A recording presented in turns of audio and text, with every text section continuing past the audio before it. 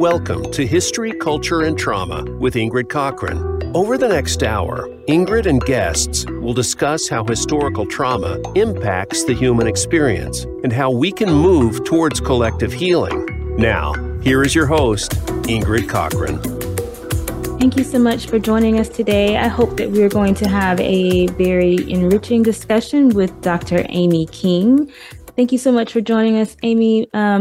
Please introduce yourself to our audience, and then we'll jump right into our discussion today. Awesome. Thanks for having me, Ingrid.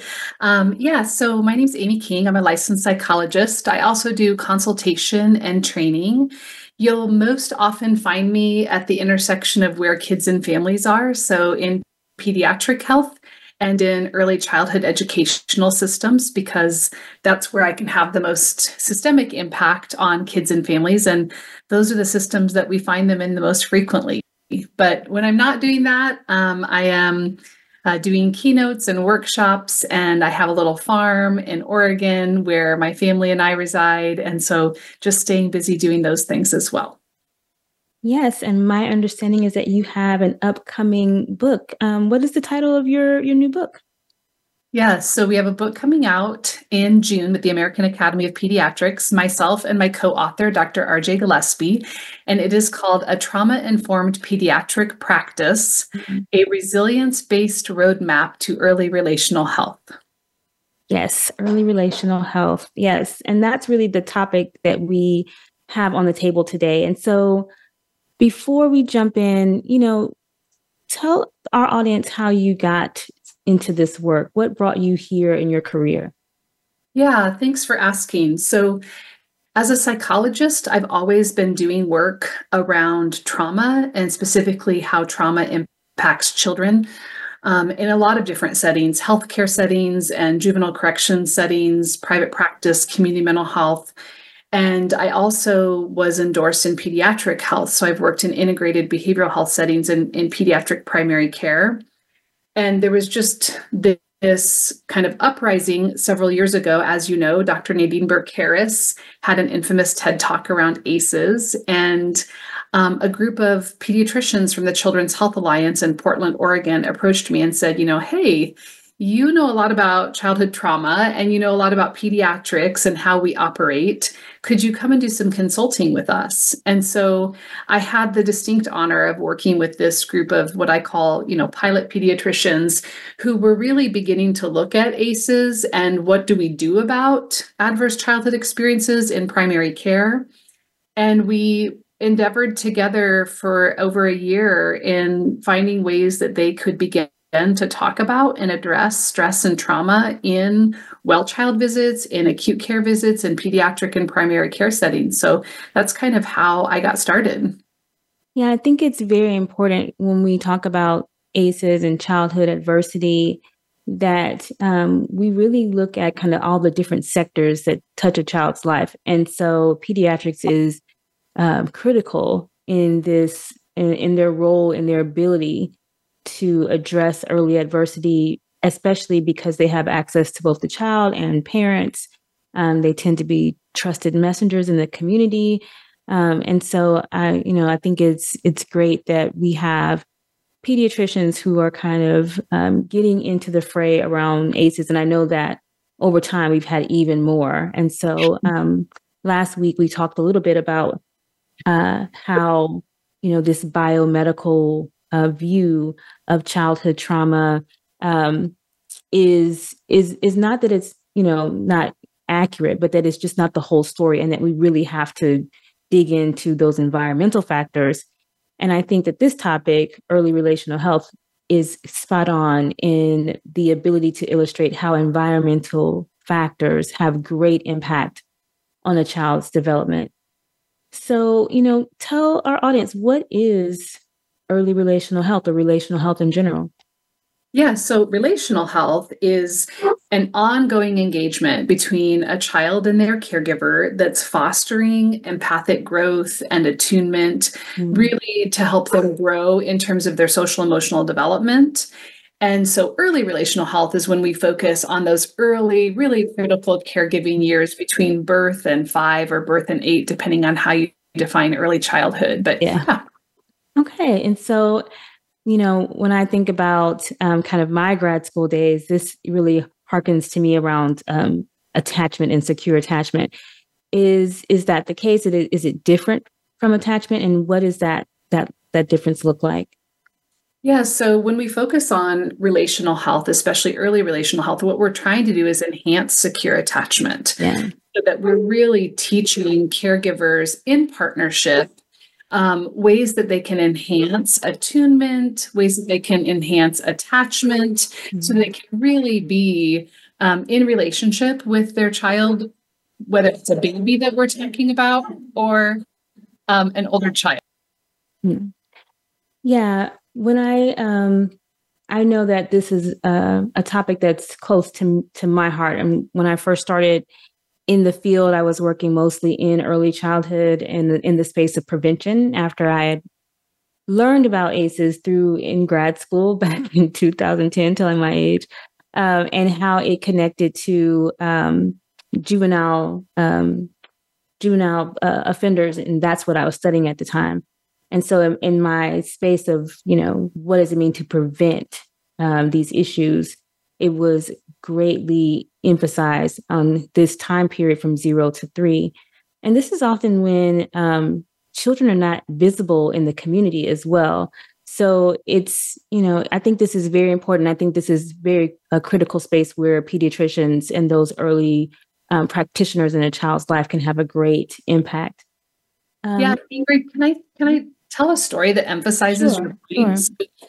When I was a young resident, I can also date myself even before yours, but I was working in a youth corrections area in Oregon, and I was seeing these, developmental histories of kids, and the diagnosis that they were all being given was oppositional defiant disorder, conduct disorder, all these things. And then sandwiched in this juvenile correction day, I was doing home visits with babies and toddlers and their parents. Yeah. And I was looking at these files and comparing the files, and I was like, this is the same file. There's just been more time for adversity to happen, and systemic racism and inequalities that were happening for these kids and their caregivers. And so much so many gaps between what that child needed in the early years that really could have ameliorated attunement, relational health through safe, stable, positive caregivers in their lives. And it really hit me that I really wanted to be in a space of early relational health, to move upstream, to be more preventative in nature. Yeah, exactly. And I remember having that same kind of light bulb going off of like, oh, this is, these children. And at the time I was wrongly focused on the parents as being problematic. And, parenting practices were the root of the issue. And as I've grown in my career and also just in my research, those environmental stressors on parents are really what's at play here. And so you kind of touched on issues like racism and obviously the stressors of poverty and how both of those issues impact not just, the actual barriers around access or accessibility, but also just stressors that cause adversity for parents so that they are less able to attune to a child's needs and be responsive because of that allostatic load and things of that nature. I think when we're talking about early relational health and relational health in general, I think it's important to also kind of think about, what are the kind of symptoms of developmental trauma or early trauma and adversity. And it's often the inability to connect or maintain relationships. And as we know, those relationships are where we get our resilience. We heal within relationships, and that shows just how detrimental, a lack of this critical time period being able to foster this type of relationship with caregivers, that it will be kind of like the cornerstone of their future relationships. And so let's talk a little bit about that as we get to kind of the broader relational health. and how trauma and adversity can have impact across the lifespan beyond those early years. Yeah, well, I first want to unpack something that you said, which I think is critically important. Those 0 to 5 years are an important developmental time in a child and caregiver's life. And so if a caregiver isn't able to attend to a child's need because they can't navigate the system because of systemic disparities, because the parent is struggling with a mental health issue, because they can't access resources due to extreme poverty, that's going to affect the caregiving relationship because the parent is in a space of survival. The parent has to make a choice at that point to survive and to provide for their family versus focusing on things like attuned to caregiving and, co-reading or narrating books and play and being available for that empathic growth. And so if we don't support caregivers in those early years, then what we're really doing is we're not supporting the child's ability to grow and maintain social emotional health. And those early years are the building blocks for that later we're going to see that 13-year-old or that 14-year-old and we're going to say, oh, they have oppositional defiant disorder, or they have attachment difficulties, or, they're acting out in class, let's say even something more simple. Well, we can often trace that back to what were those safe, supportive, nurturing, caregiving environments like in the early years? Yeah.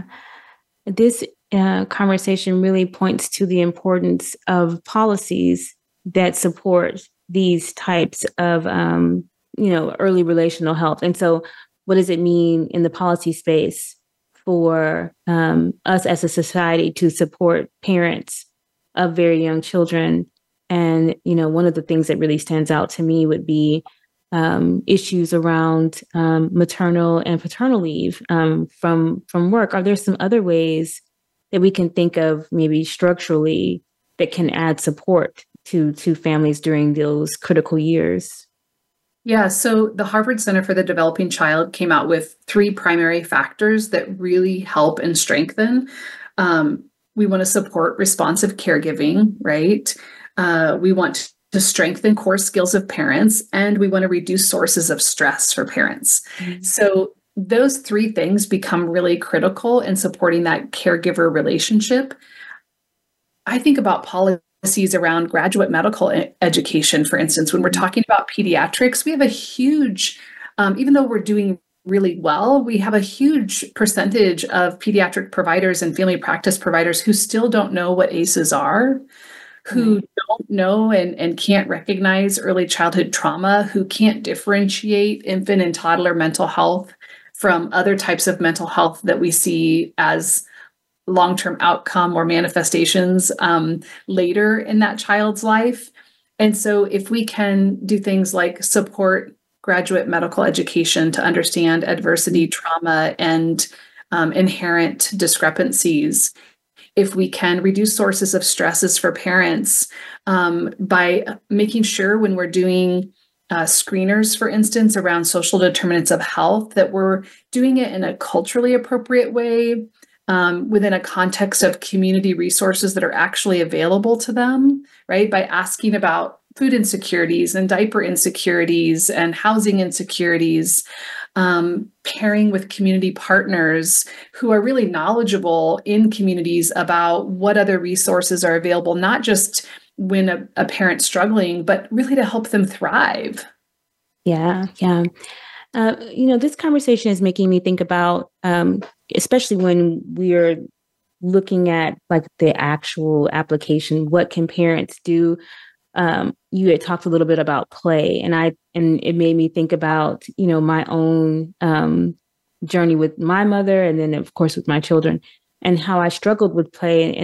And even though I have resources, space, and time, I realized that the reason why I struggle with it is because my mother didn't have resource, space, and time. So she didn't play with me in that way. We didn't have those types of interactions.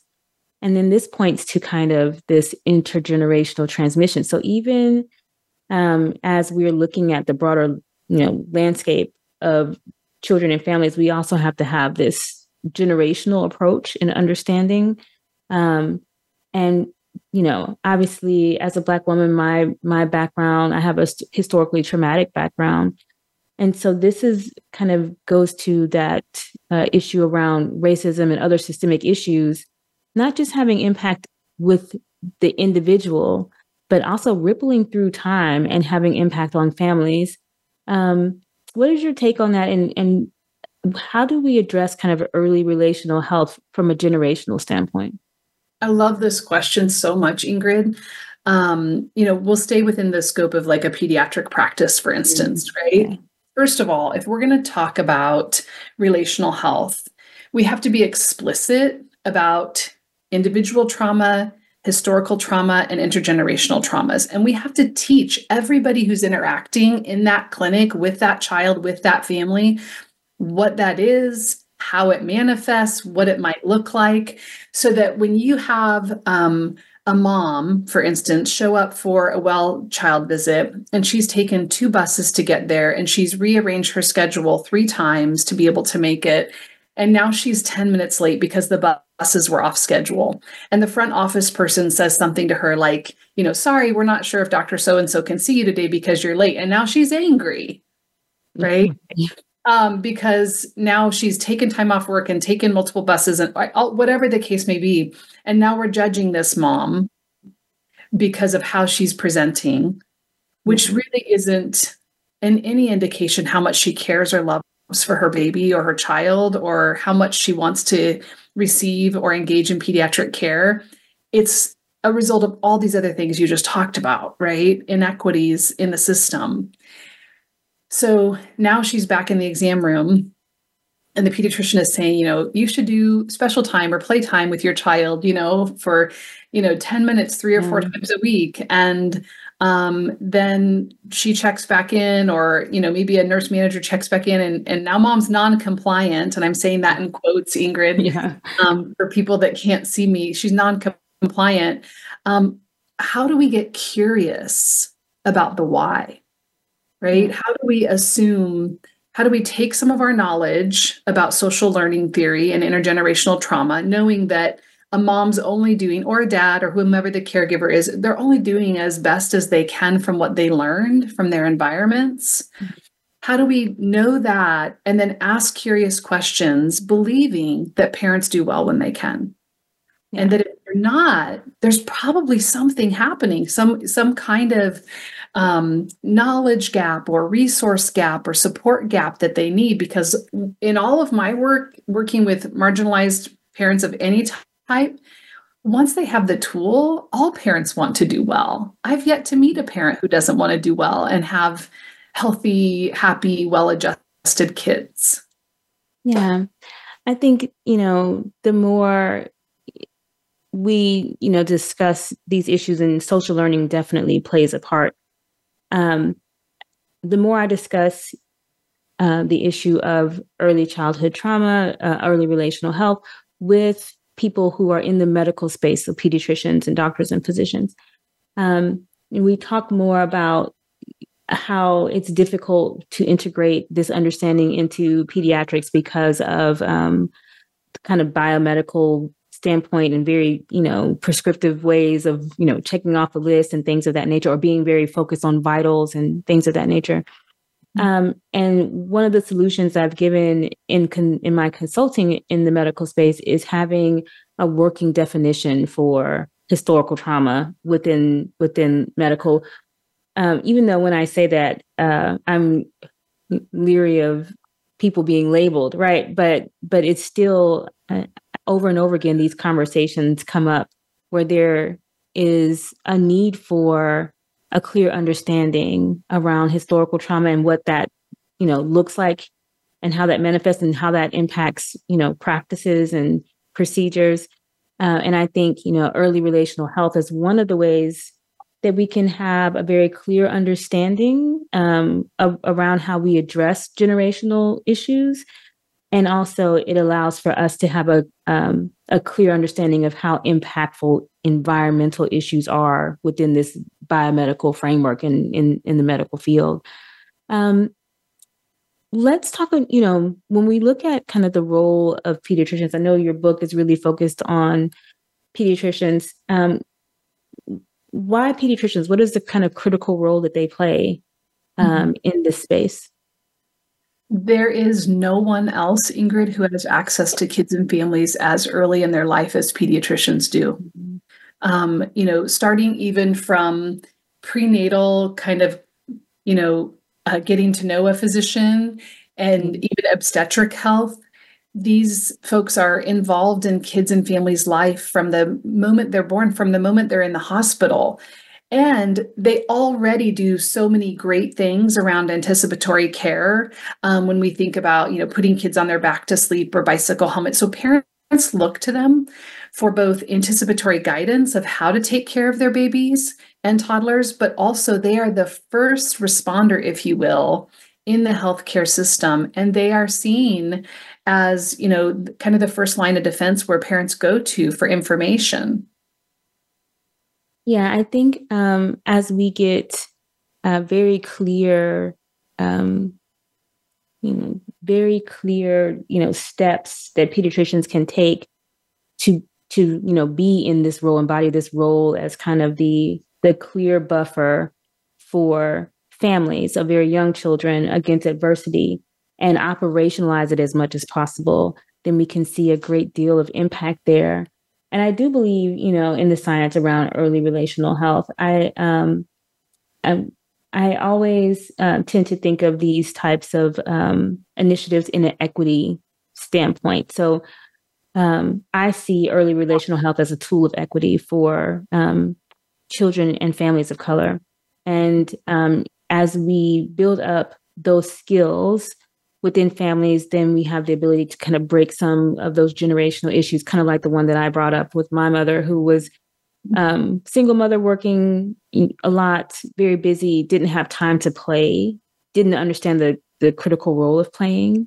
And if I didn't have a degree in child studies when I had to, then I would have been at a loss as well. But because I had that degree in knowledge, I knew that it was important. I kind of made sure that I made time. But if I didn't, then this is where we get into these cycles. And I do believe, like you said, pediatricians are kind of in that space where they can be in the space to educate, and also are there when the child is not very visible in the community. They're really kind of the only profession that's there from 0 to 3 actively on a regular basis. So when we, in our book, one of the things that we're really encouraging pediatricians to do, you mentioned vital signs, right? Yeah. We both had the opportunity to be mentored by Dr. David Willis and have incorporated into our book the idea of like relational vital signs. Like we should all be taking a relational health history and being curious with the caregiver that's in the room about, what kinds of adversities they experienced, what kind of relational health they want to experience now, so that we can bridge some of those gaps for families that, like you're talking about, right, may not have had the experience, but here we have a supportive healthcare provider who is trusted, that is there and can bridge the gap. Yeah, I definitely agree with that. And I think, when we are looking at, what parents can do in that space, I think that this is a very critical, PSA that we need to have, kind of like when you were talking about, now we have a very clear understanding that, children should be laid on their backs in cribs. And we have these very clear kind of PSAs for parents and best practices for parents when they're new and don't know what they need to do, that we need to begin to incorporate this information around early relational health, especially for parents who are dealing with intergenerational poverty and racism, so that they can be sure to kind of break these generational issues. I think, as especially when we get back from the break, we can dig in more around, early relational health as an equity issue and what that means for families. And we can also kind of jump into some strategies, when you are one-on-one with your infant, with your child, what that looks like to build early relational health, and how we can use this understanding to foster resilience, collective resilience, as we, make sure that this information is broadly understood within the medical field. So let's take a break, and then we'll jump back into this conversation.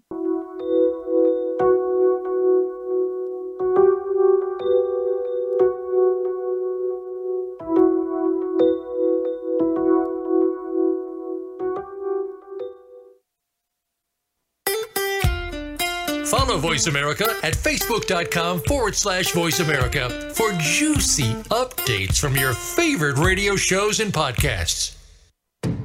This podcast is supported by St. David's Foundation, a community-focused and equity-driven organization supporting health and well-being in Central Texas. To learn more about St. David's Foundation, visit www.stdavidsfoundation.org. These days, everyone is looking for information on staying young, healthy, and fit. The Voice America Health and Wellness Network is here to help you on your quest to better health and a better you. We talk about everything from diet, fitness, and aging to substance abuse, personal growth, mental health, and much more. Learn from our experts who cover health and wellness from traditional and holistic perspectives. Tune in to the Voice America Health and Wellness Network. Healthy living starts here. Voice America programs are now available on your favorite connected device, including Amazon, Alexa, and Google Home. Through streams with Apple Podcasts, TuneIn, and iHeartRadio, listening to your favorite show is as easy as saying the show name followed by the word podcast. Hey, Alexa, play Finding Your Frequency podcast. If that doesn't work, try adding on TuneIn or on iHeartRadio or on Apple Podcasts. In this polarizing age of misinformation, it is critical to examine the lessons of the past. On History, Culture, and Trauma, Ingrid Cochran, CEO of PACES Connection, and her guests will explore historical trauma and outline how our collective past shades our perception of today's world and our shared experiences. In this podcast, we will examine the impact of past atrocious cultural events and the impact of the systemic trauma of racism and poverty on the human experience. Ingrid and her guest will also outline what is needed for our collective healing. Please join us for History, Culture, and Trauma, Thursdays at 1 p.m. Pacific Time on the Voice America Health and Wellness Channel. Your life, your health, your network. You're listening to Voice America Health and Wellness.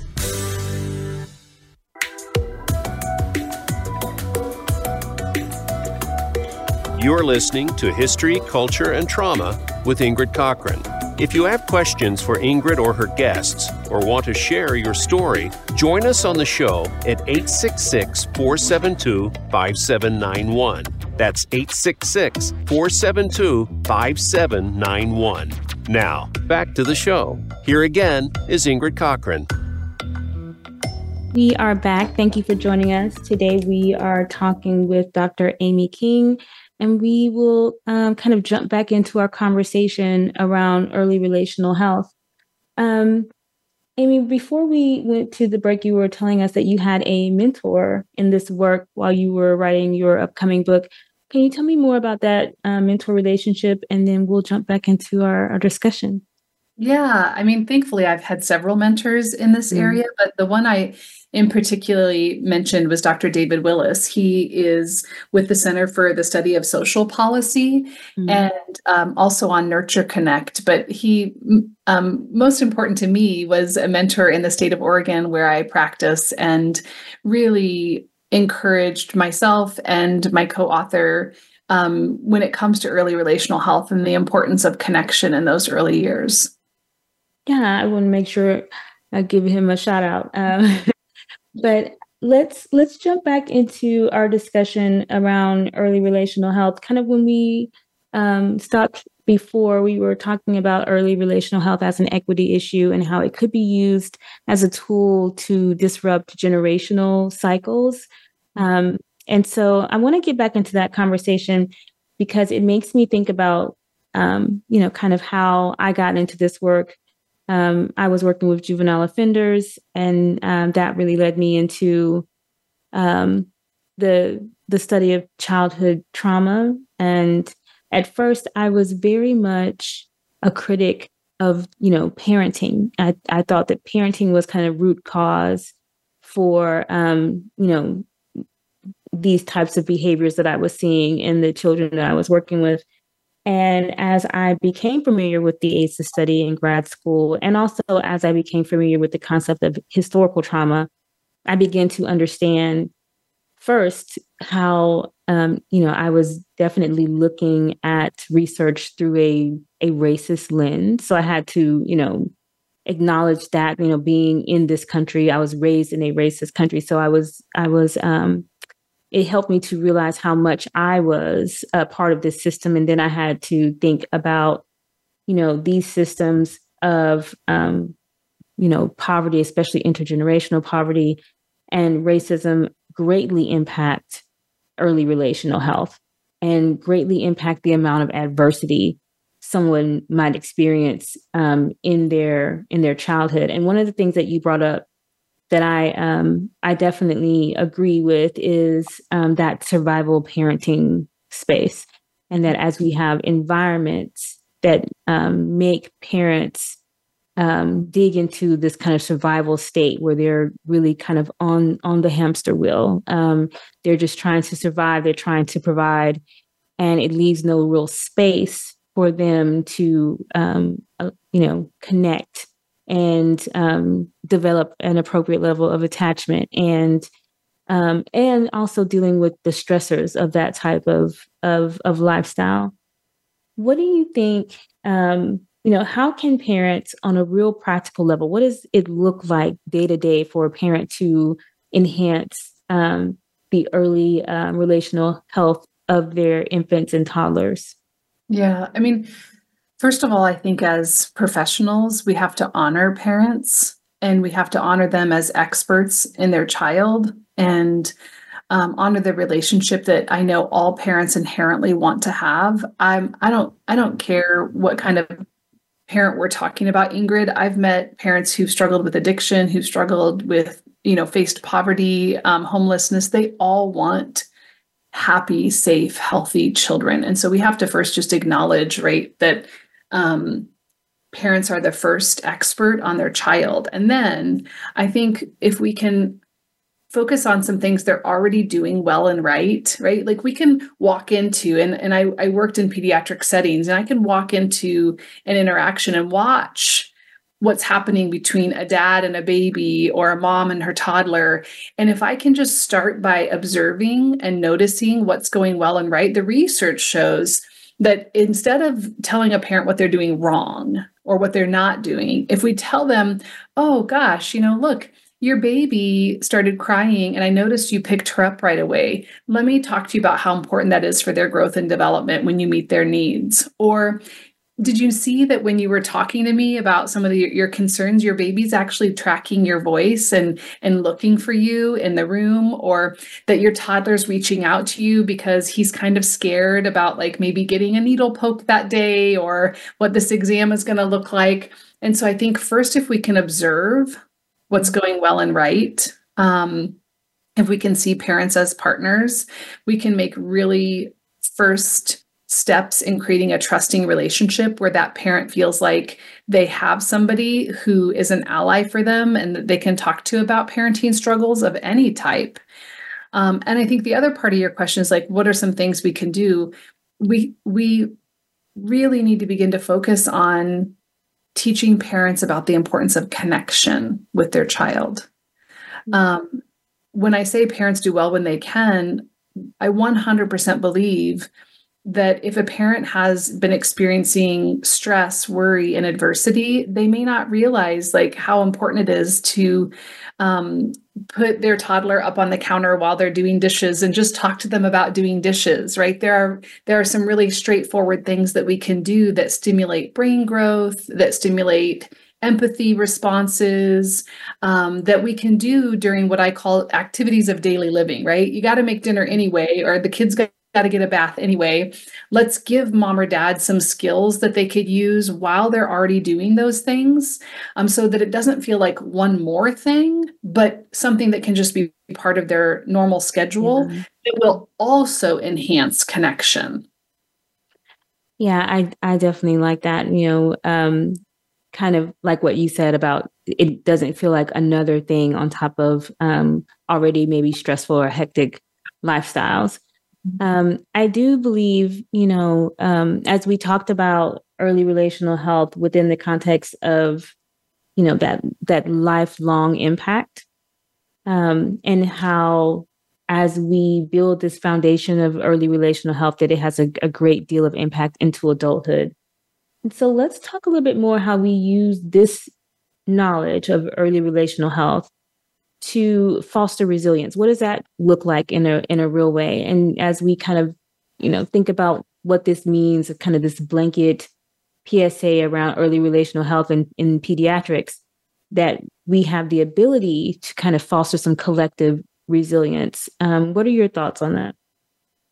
Well, I mean, first of all, I think resilience, the word, has gotten a bad rap. I think people confuse resilience with grit or determination or perseverance. And especially when you're talking about people of color or marginalized groups like LGBTQ plus groups, and you say, just keep being resilient, stick with it. It's pretty offensive, right? Resilience is really meant to be in relationship. It's meant to be in a connected space. It happens over time. Resilience isn't something that, we're born with, but it's kind of how we learn to adapt and skill build. But we only do that through relational modeling and through connection. So I think we have to first all be on the same page about what do we mean when we say resilience. Yeah, for sure. Resilience does have a bad rap. And I appreciate you saying that, because especially as we talk about those groups who experience oppression, there's no real resilience against racism or, extreme poverty. However, we can have an understanding of resilience through modeling and mirroring. So it does have to happen within relationship with others, especially in early childhood. And as we know, the science is very clear that as we have that and we build that in early childhood, then it has lifelong impact.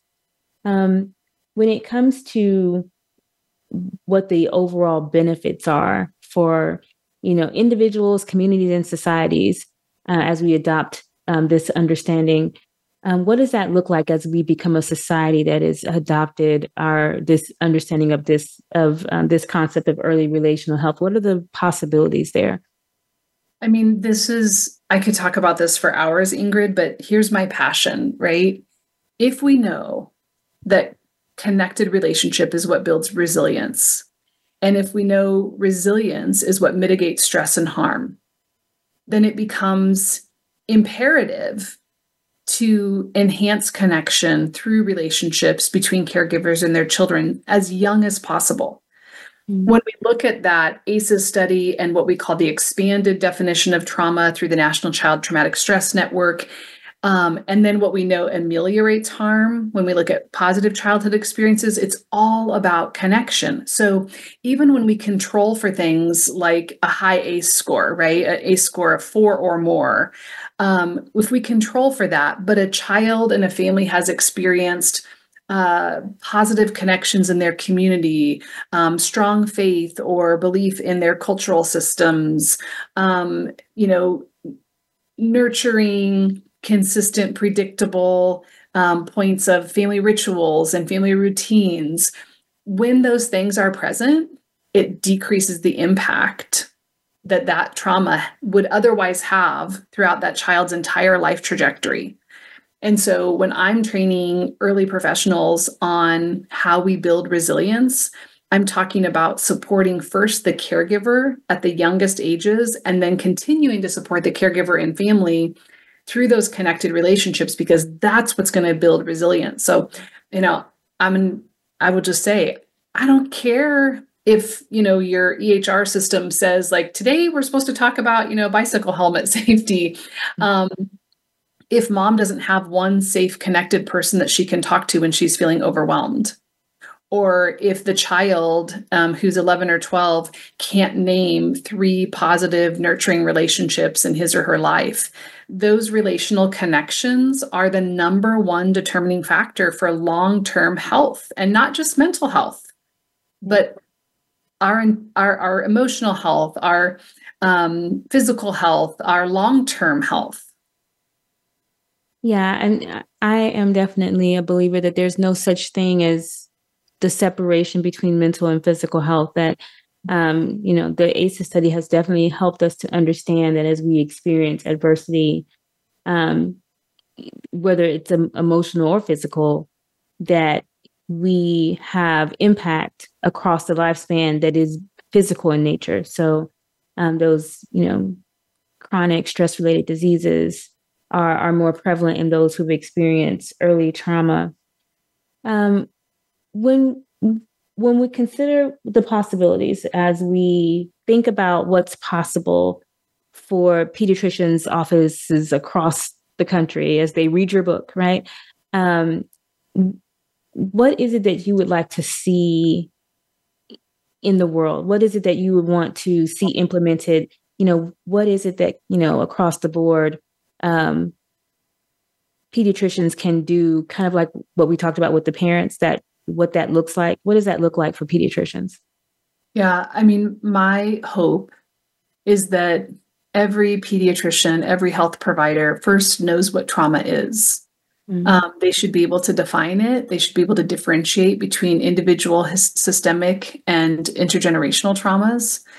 They should know how it presents, what it looks like on a neurobiological and epigenetic level, so that we can begin to address inequities.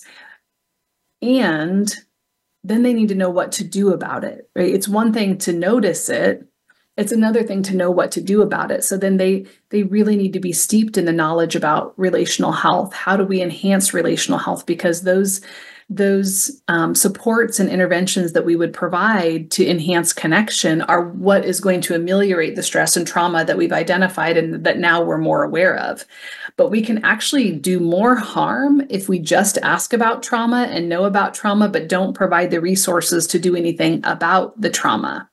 So I would say, in answer to your question, I want healthcare providers to have a really strong foundational knowledge in what is trauma, what causes trauma, and then what do we do once we notice it and see it, so that we can support critical caregiving years, children, families, and then obviously those that are in, family practice and serving other patients, their long-term health.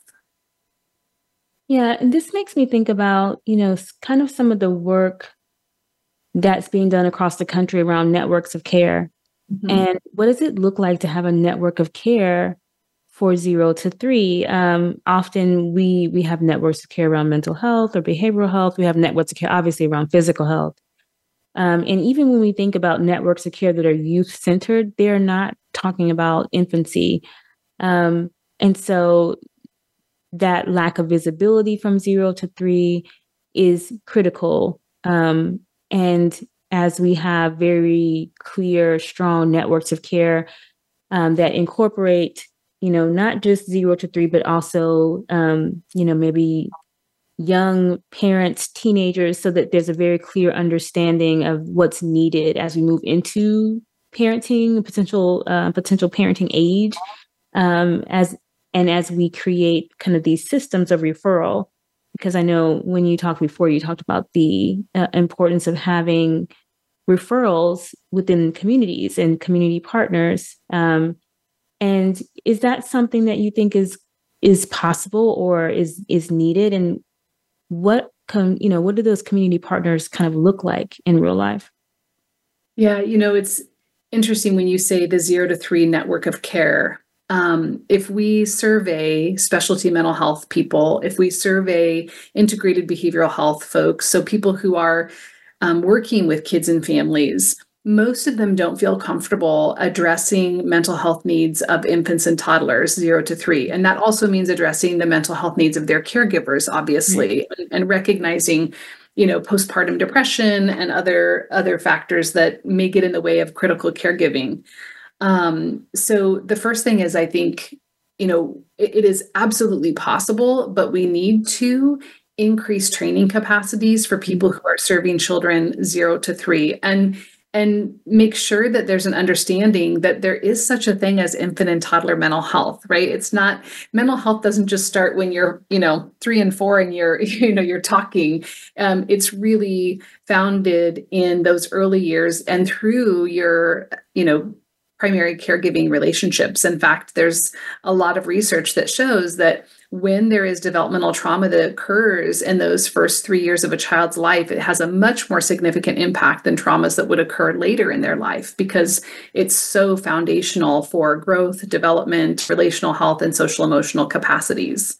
So I envision, a space where we are training professionals, not just in medicine, but in any specialty mental health, early childhood spaces, to really understand what infant and toddler mental health is and how we can have an impact on it.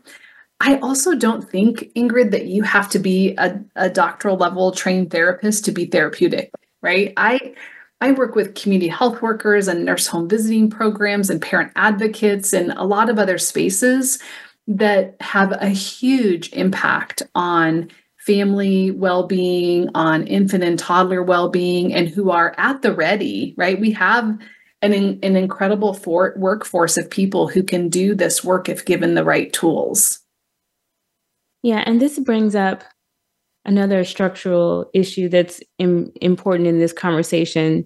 As we talk about the critical time period that this is from 0 to 3, and then we think about those who work with children at this age, yes, they tend to be undertrained, for sure, but also underinvested in and underpaid. And so there is this disconnect in the way that we value those who work in this space, by not paying them well and devaluing the work that they are able to provide to the larger society.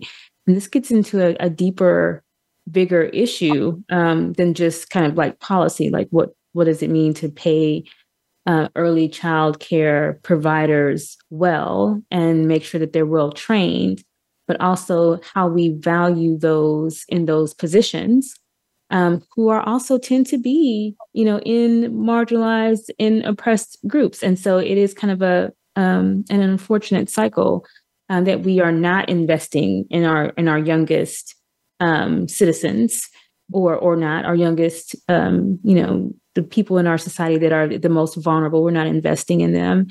And what does it mean for us to, take that very seriously, and how that underinvestment really impacts the larger society?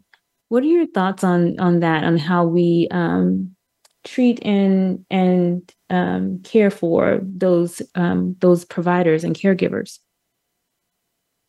I have two thoughts.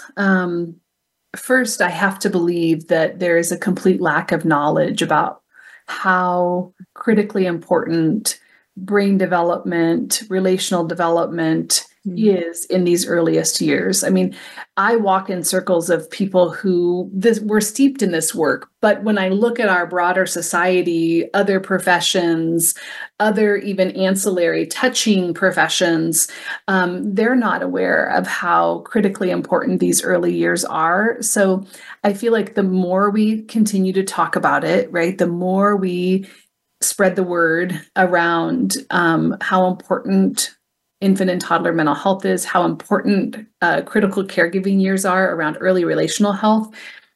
My hope is that knowledge will lead to change, which means I also have to have hope that within our health professions, there has to be a shift, Ingrid.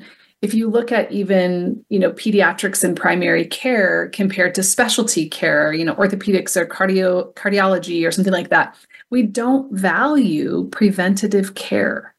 And 0 to 3 care is the most preventative care that is out there. Caring for them and caring for their caregivers is the most upstream we can move in terms of dismantling some of those later things that are happening when that child is 14, 15, 17. And, you and I are working or have worked in corrections or other spaces where we see the long-term impact. But if we can begin to value people who are providing early care, anticipatory care, home visiting services, and knowing that those are the most important years for a child, it changes everything. It changes so many programs later on that cost our society billions of dollars. Yeah, and I agree. I've been in this work for a while, and yes, I do feel I often forget that I'm in a bubble, and I'm like, of course people know. And so people may not know. And even, kind of that return on investment discussion is, I agree with it, but I also am saddened every time that we have to give a return on investment pitch at, at any state level or, because it's just a reflection of, the lack of care or compassion or empathy when it comes to these types of discussions around our most vulnerable members of our society, that we need to talk about dollars and cents for, if we put investments into early childhood, then we don't have to invest in other areas when they get older. And yeah, the return on investment discussions always make me sad, even though they are very, very real and true. It is a great deal of money that our society is spending, where we could put 1/10 of that towards prevention. I do want to give you... Who makes money, right, Ingrid? Yeah. I mean, there's so much money in a pill that solves, type 2 diabetes or, hypertension or whatever the case may be. I don't make as much money by talking to a young mom and her baby. And so I think too, wouldn't it be great if we had to pair up the people that were benefiting from some of the policy making with early relational health and care? Yeah, and that's a whole other episode. Yes. So before we jump off, I want to give you some time to tell people where they can find your book and to pre-order and let them know when it's coming out, so that our audience can check you out. Yeah, thank you. So if you're a healthcare provider, you can go to the AAP, the American Academy of Pediatrics website, and they have a shop place where you can pre-order your book. If not, you can go to Amazon. You can pre-order the book there. That's a place you can find it. And then you can find me too on socials, and I have a website that people can find me. Everything about my book is on there as well, Ingrid. Yes, and give us the title of your book one more time. A Trauma-Informed Pediatric Practice, a Resilience-Based Roadmap to Early Relational Health. Thank you so much. Thank you so much for joining us for this conversation. And thank you to our audience. We'll be back next week to have further conversations about history, culture, and trauma. Thank you so much, Dr. King. Thank you so much, Ingrid. Thanks for having me.